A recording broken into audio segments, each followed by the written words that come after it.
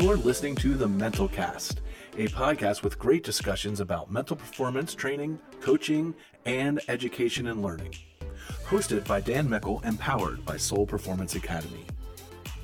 Please check out all social media accounts at 717soul and at Real Dan Mickle for up-to-date information, challenges, and questions.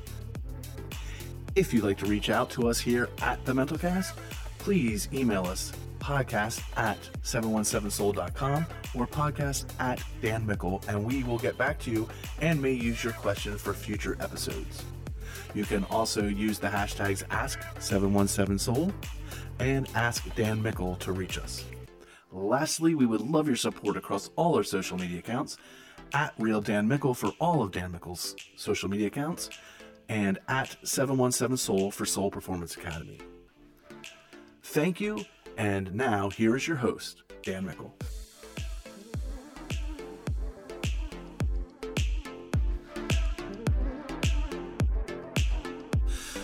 Hello and welcome to the Mental Cast podcast powered by Soul Performance Academy. I am your host, Dan Mickle. The Mental Cast is a monthly podcast for mental performance training, coaching, and great discussions. The Mental Cast is proud to be sponsored by Soul Performance Academy. Soul Performance Academy will help you get from good to great. Whether you're an athlete, a coach, an artist, or in the corporate work world, we can all benefit from mental performance training. Learn to overcome feelings of self-doubt and fear of failure, explore how to manage emotions and feelings during competition, and develop habits to improve your concentration and manage your focus. Soul Performance Academy has solutions and training methods to help all levels of athletes, coaches, and the workforce. Visit soulperformanceacademy.com for more information and use code PODCAST to receive 50% off of any online training program. And again, thank you to everyone at Soul Performance Academy. This is Season 4, Episode 6, called They Ain't Coachable, and we are going to talk a little bit about how we as coaches, and probably educators, fall into the trap of saying that this current generation is just not coachable, willing to work, mentally tough, all those things that we hear when we are struggling. And to give a little bit of background on this topic, I guess a little transparency too, is I have struggled this year as a coach. It's been tough. That being said, this is probably the most I have evolved as a coach in my coaching style and how I coach in a single season in a very long time. It took a lot of self-reflection, and it's going to take a lot of work to continue to work and grow on this, but it was obvious that I had to work on some things to help better reach this current generation of players and those that I'm coaching.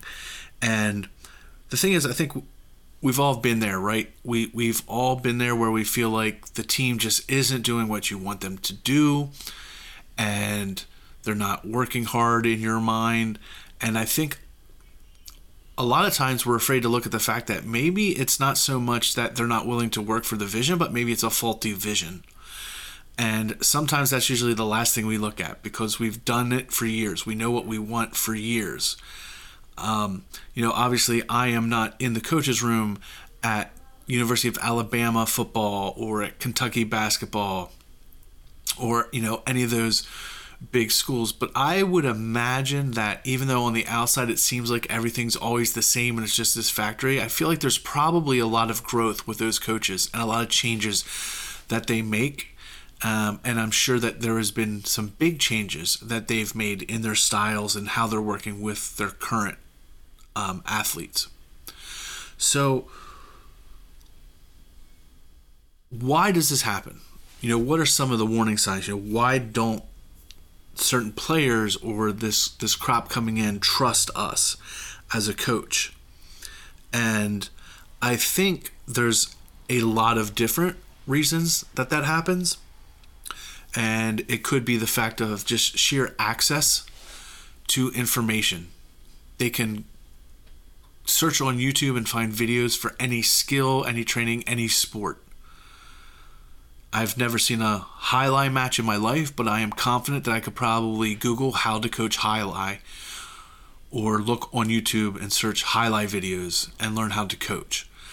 And I think that's part of the problem, that there's just so much information available that players and those that work with them get predetermined notions of what things should be. This is how the system should be, or this is how I should learn it.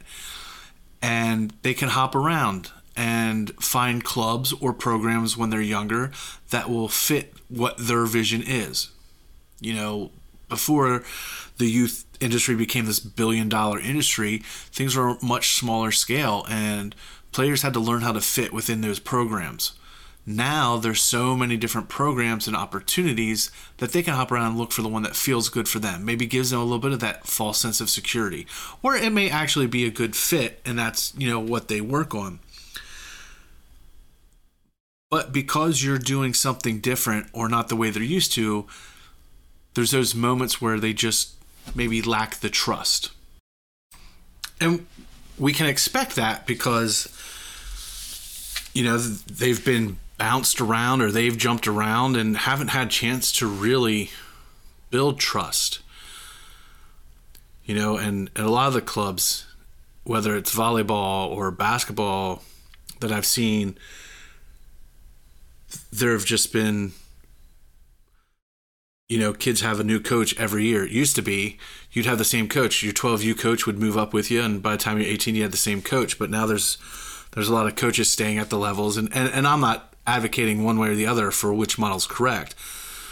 But if there isn't a top-to-down club philosophy, and we all know, you know, how big I am on that, but if there isn't a top-to-down club philosophy, then you can't guarantee that the coaching styles are going to be the same, or, you know, there's just not a general overall philosophy for all the years of training that a kid's with a club, even if they stay with the club.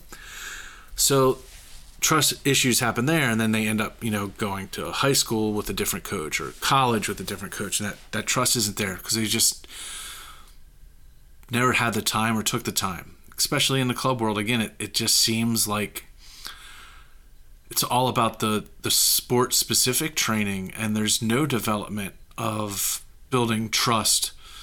We talk about team building and all of that, but how do we build the trust with the players?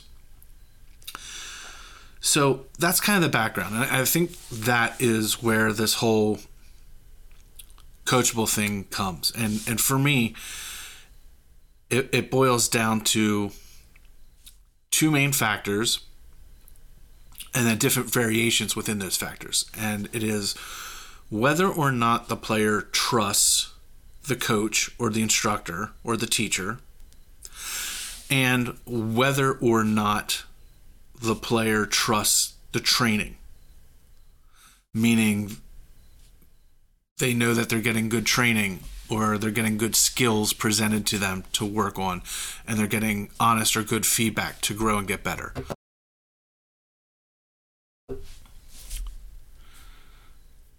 So how do we look at this? And I kind of look at it almost like a SWOT chart or a personality chart, where we have, you know, the 4 quadrants, and you can have a player that trusts you as a coach and trusts the training, right? And that's going to be the player that will run through walls for you.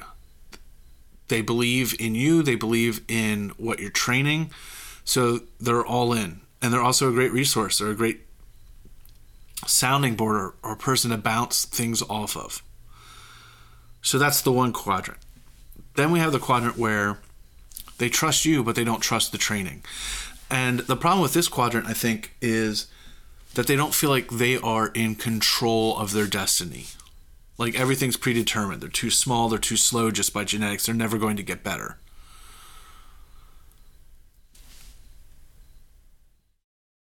But they like you as a coach, or they trust you as a coach. So they're going to come in and they're going to work.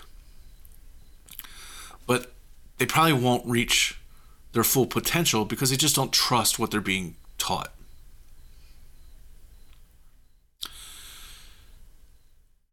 Then, in another quadrant, we have the player that doesn't trust the coach, but trusts the training. And a lot of times we find that these are the ones that where they're playing football because dad played football, Or they're playing volleyball because mom played volleyball. And they're doing it because that's what's expected, or that's a path for them to college. They're not really doing it for their own motivations. And they'll fight with you, but they'll at least listen to what you're doing. But again, you're not going to get that full buy-in just because they don't have that trust of you. And then the last quadrant is where they don't trust you and they don't trust the training. And those are the tough ones, right? They're the ones that just tooth and nail are going to fight about everything and think they know it all. And in a little bit, we'll get into training them. But I think it's really key that we take a moment and think about this again. We have the 4 quadrants or the 4 styles. Trust the coach, trust the training is 1. Trust the coach, don't trust the training is 2. Don't trust the coach, but trust the training is 3. Don't trust the coach, don't trust the training is 4. And the problem is we have that mix on a team. I mean, you may once in a while catch lightning in a bottle, and they'll all be players that trust you and trust the training. And I guess before we go any further, I want to make a point that they don't have to all be the same. I've had very successful teams where I've had all 4 on the team. I didn't realize it then, but in reflection, looking back at it, I was able to work with them each differently. And I think that's the key. You're able to work with each style differently and help them grow individually, but that then helps the team. I think one of the traps that we run into is once we become more successful, we start to think that it's our system overall and that we can force all these styles into one group, and we can't. So we have to take the time to build those relationships to understand. Like, of course, I want every player to trust me and to trust our training. But if I can't get that, or I'm still building it and it's not there yet, how do I get the most out of that player so that our team can be successful and they can grow individually as a person, even if they're fighting us? And that's where we have to stop. And I think we fall short of that a lot of time as coaches because we just lump them all together. This group of incoming freshmen or these kids all come from the same club or from the same high school, so they're going to be like that. And we just kind of lump them all together. And then our ego makes us think that they're going to conform to our system. This is how we're going to practice. This is how I'm going to run things. And they're going to conform to it. And the truth of the matter is, whether we know it or not, the best coaches look at them individually and say, okay, I need to coach player A like this, player B like this. It can all fit within our philosophy. It can all fit within our rules, but there's going to be deviations and variants of how we train. For example, for the group that I like to call the apprehensive group, which is they don't trust the coach, but they trust the training. Upon reflection, I found that those are the ones I had to be more creative with. I had to make things a little bit more exciting and more creative for them to work harder to buy in. Now, maybe they start to trust me a little bit more, but that's not even really my focus. My point at this point is just trying to figure out how to get them to be their best.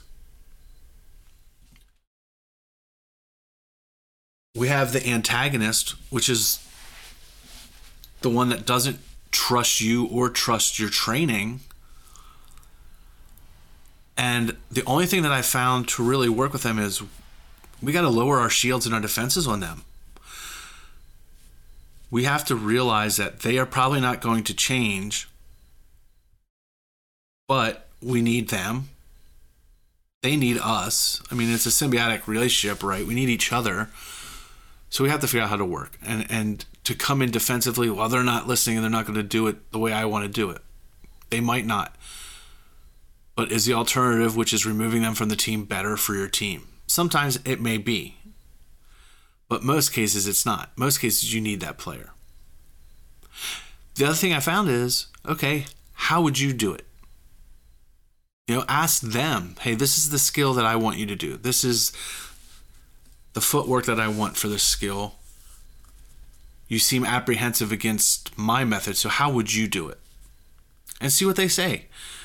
Maybe you'll find something that you can use, but at the very least, you might understand a little bit why they do the things that they do, why they choose to do it this method, and you can at least understand that.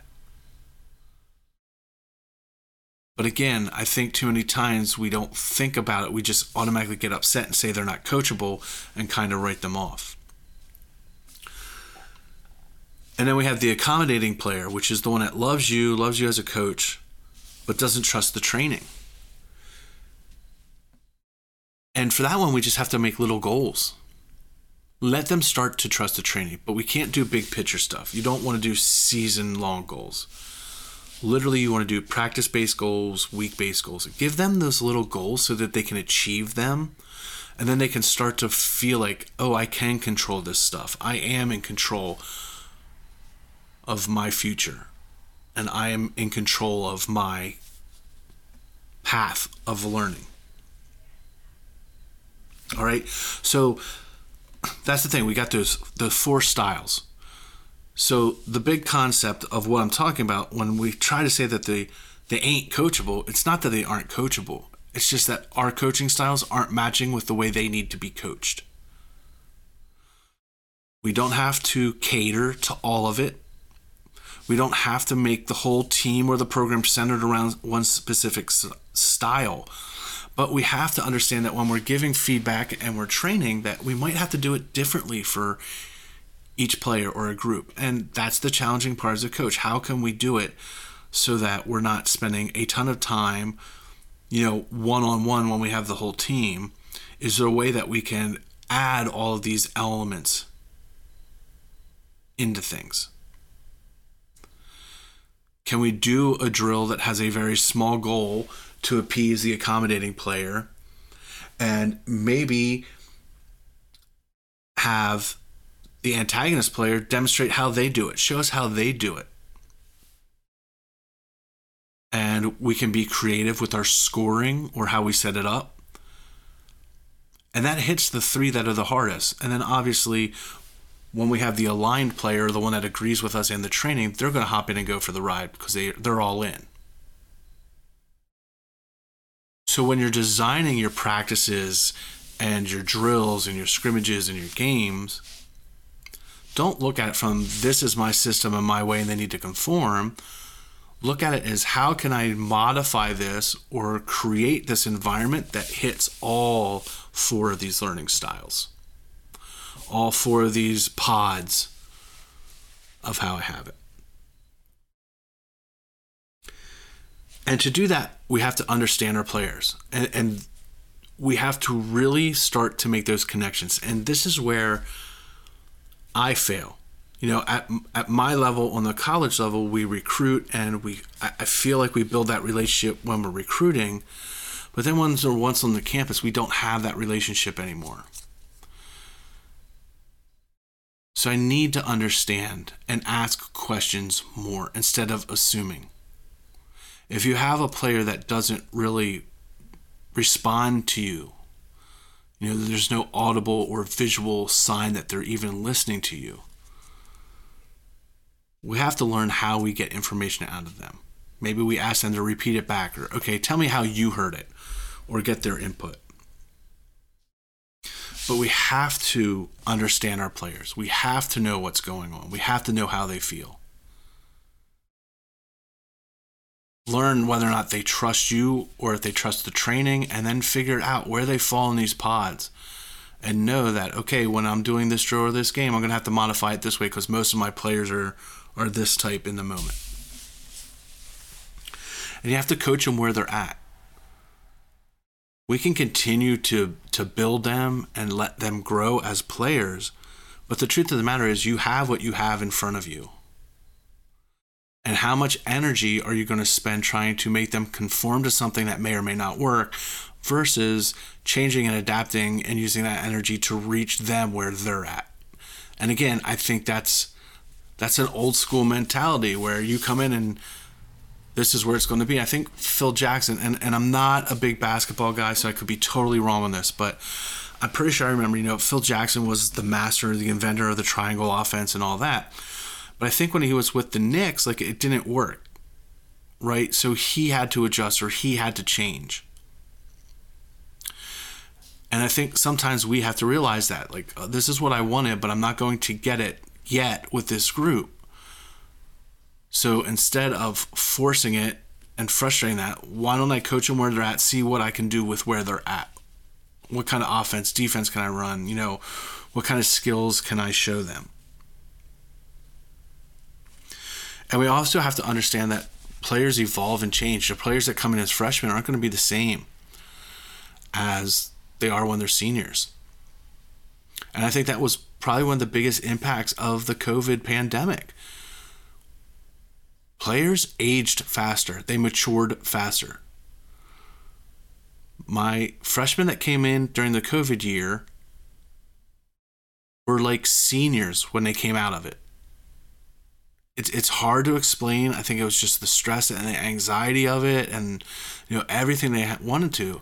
But we have to realize that even in quote unquote normal years and circumstances, that players change. So a player may come in and not trust you and not trust the training.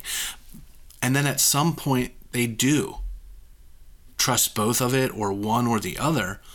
But you have to recognize it, because if you don't recognize it, then you're going to be training them the old way and not the new way. And then you're going to fall into those same traps. So you have to have those conversations with your players, check-ins periodically. I know seasons get busy and crazy. And again, these are all things that I'm bad at and I'm trying to work through. But I've found that this is what's working. You have to have those check-ins. Beginning of season, mid-season, end season, check in with your players. Just sit them down. It doesn't have to be a formal come in my office and sit at the desk.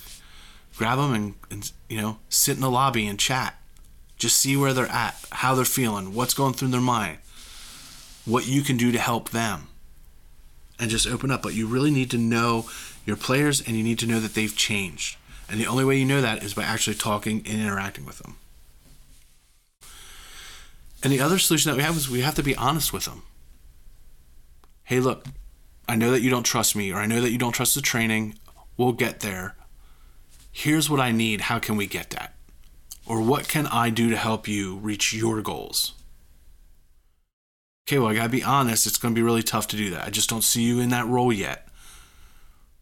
But if we continue to work at it, I can see you in that role. Or it can happen.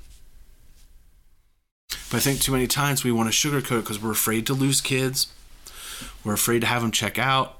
They're uncomfortable talks, uncomfortable situations. I get all of that. And again, I struggle with all of it myself. But this is the change and kind of what I've been looking at. Going back and reflecting and saying, where did I go wrong? And how can I do better as a coach? And this is what led me to this path. I realized that I was coaching everyone the same. I expected everyone to follow lockstep. This is what we're going to do. And it just doesn't work that way anymore. The days of Hoosiers and Friday Night Lights and all that are over. It's more individualized even in the team setting, and we have to recognize that. We have to recognize that this generation is different, just like the generation before them was different. There's these cycles and these turns, and we have to constantly adjust. Again, I think it's because of just their access. They can watch more training videos. I mean, before you had to send away for VHS tapes. I remember Saturday mornings seeing the commercial for the baseball hitting program. You sent away and got all these videotapes on how to hit baseballs better.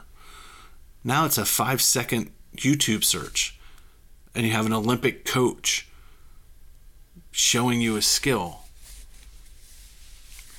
So they're already coming in with probably more pre-knowledge than most athletes came in 20 years ago with knowledge. And we as coaches need to evolve. We all like to say it. Oh, I'm a lifelong learner and I'm always changing my coaching. But are we really? You're changing what shirt color they wear on Monday because they've always worn white on Mondays. Well, you're going to change up and they're going to wear blue on Mondays. That's not evolving as a coach. You have to go out of your comfort zone as a coach. And sometimes that's scary. Sometimes it's hurtful. Sometimes it feels insulting. But those are all things that you have to look at. I had some great talks this season that were very uncomfortable. But they helped me as a coach and helped the player as a player. And in the long run, I think it's going to make our relationships better. It's going to make their play better. It's going to make our team better. But they were uncomfortable and they were hard, but we have to have them. And we got to put our defenses down. When things aren't working, take a breath, relax, start to figure it out. But we tend to get a little bit too defensive right away. This is the way I've always done it, or this is my program, I'm going to do it. I would rather have a program that's successful. And how you define success is on your terms. But would you rather be fighting against the grain all the time, trying to get them to conform to your systems and how you want things done, and not be successful, or be successful and have some compromise? Put the shields down a little bit. Open up, be a little bit more transparent. Now, I'm not saying the team needs to run itself. The players don't have to run the program, but they are one of the largest stakeholders in the program. So there should be more of a cooperative environment. Again, not saying they make decisions or anything like that. I'm just saying if a player comes up to you with concerns or ideas on how to train or maybe change this or that, let your defenses down a little bit. At least listen to it. There may be some merit to it. Communication sometimes is a lot of the problem. Coach A is saying one thing, player A is saying one thing, and player B is saying another thing. But when you look at the facts, they all want the same thing, and they're actually all saying the same thing, just using different words. Those are the types of things that we have to look at.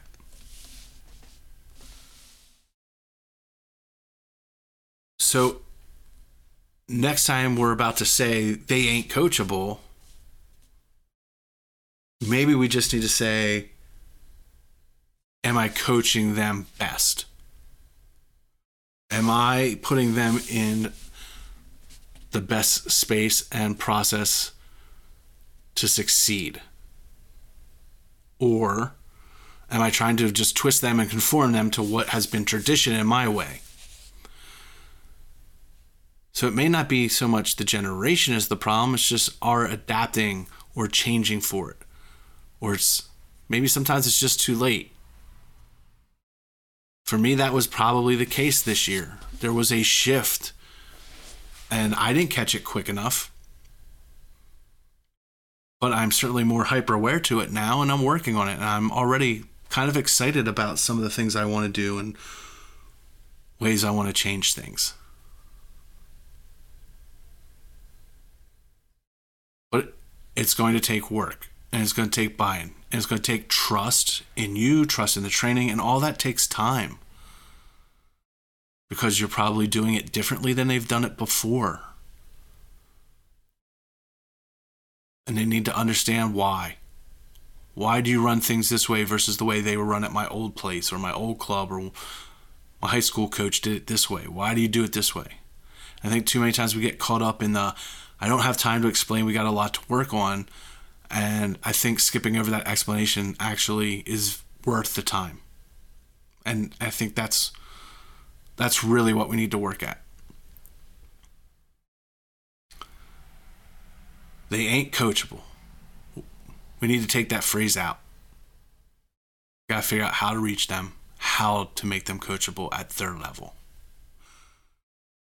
And that's a tough conversation. It's a tough reflection for any coach, for any educator. to look back and think, am I doing the best? Was the problem me? It's a combination. I'm not saying we have to put it all on ourselves as coaches, but it starts with us. We have to look and make sure, are we putting the right environment in? Love to hear your thoughts, your stories, so hit us up in the comments. Please subscribe to the podcast, rate us, like us, do all that stuff. Help us grow the community, grow the downloads and the listens. And remember, you can always email us your questions, podcast@mentalcast.com. You can reach me directly on all social media @RealDanMickle. You can reach everyone at Soul Performance Academy @717Soul. But please share, like, comment, subscribe. Do that awesome, great stuff. Help us spread the word. If you have any topics you'd like us to discuss and talk about, please send them in. We'd love to do it. But what I want you to do between now and your next practice or your next season is really sit down and think about your players. And do they fit in those 4 sectors? Do you have the ones that trust you and trust the training? Trust you but don't trust the training, trust the training but don't trust you, or don't trust you and don't trust the training? Most will fall in one of those 4 categories, and then you just have to figure out how to train them. Or if you want a good time, go back through the players that you remember over the years and see how many fall into what category. For me, that was the exciting part, because I definitely know that over the years I've had 4 great players that all fit into one of those 4 categories. And when I think about how I worked with them and how I trained with them, it was different for them. So why don't I do that all the time? Why should it wait for someone that you feel is going to be the superstar of your team to adjust how you coach? Oh, I got to change my ways and coach, or this player is going to leave the team. Well, shouldn't you feel that way for every player on the team? And again, this is where I falter. And this is the reflection that I'm going through, but I'm going to do better, and I'm excited about doing better. And I'm going to figure it out, and I'm going to keep going. And then just when I have it figured out, things will change, and I'll have to do it all over again. But that's what I signed up for. That's what we all sign up for as coaches. All right, peace, love, don't suck. See you all on the next episode of the Mental Cast. Remember, hit me up on all social media @RealDanMickle. Would love to have you follow me on TikTok and Instagram and Twitter and Facebook @RealDanMickle. And then also follow our Soul Performance Academy accounts @717Soul across all social media, soulperformanceacademy.com, and of course danmickle.com. Thank you for tuning in, and talk to you all next month on the next episode of the Mental Cast. Thank you for listening to this episode of the Mental Cast. We hope you enjoyed it. We would love for you to like, share, and leave a review for this episode to help boost our exposure. And remember, you can reach out to us with the hashtags Ask717Soul and AskDanMickle. And you may also email your questions to podcast@717Soul or podcast@DanMickle to reach us. And we may use your questions for future episodes. Thank you, and we look forward to bringing you more episodes in the future.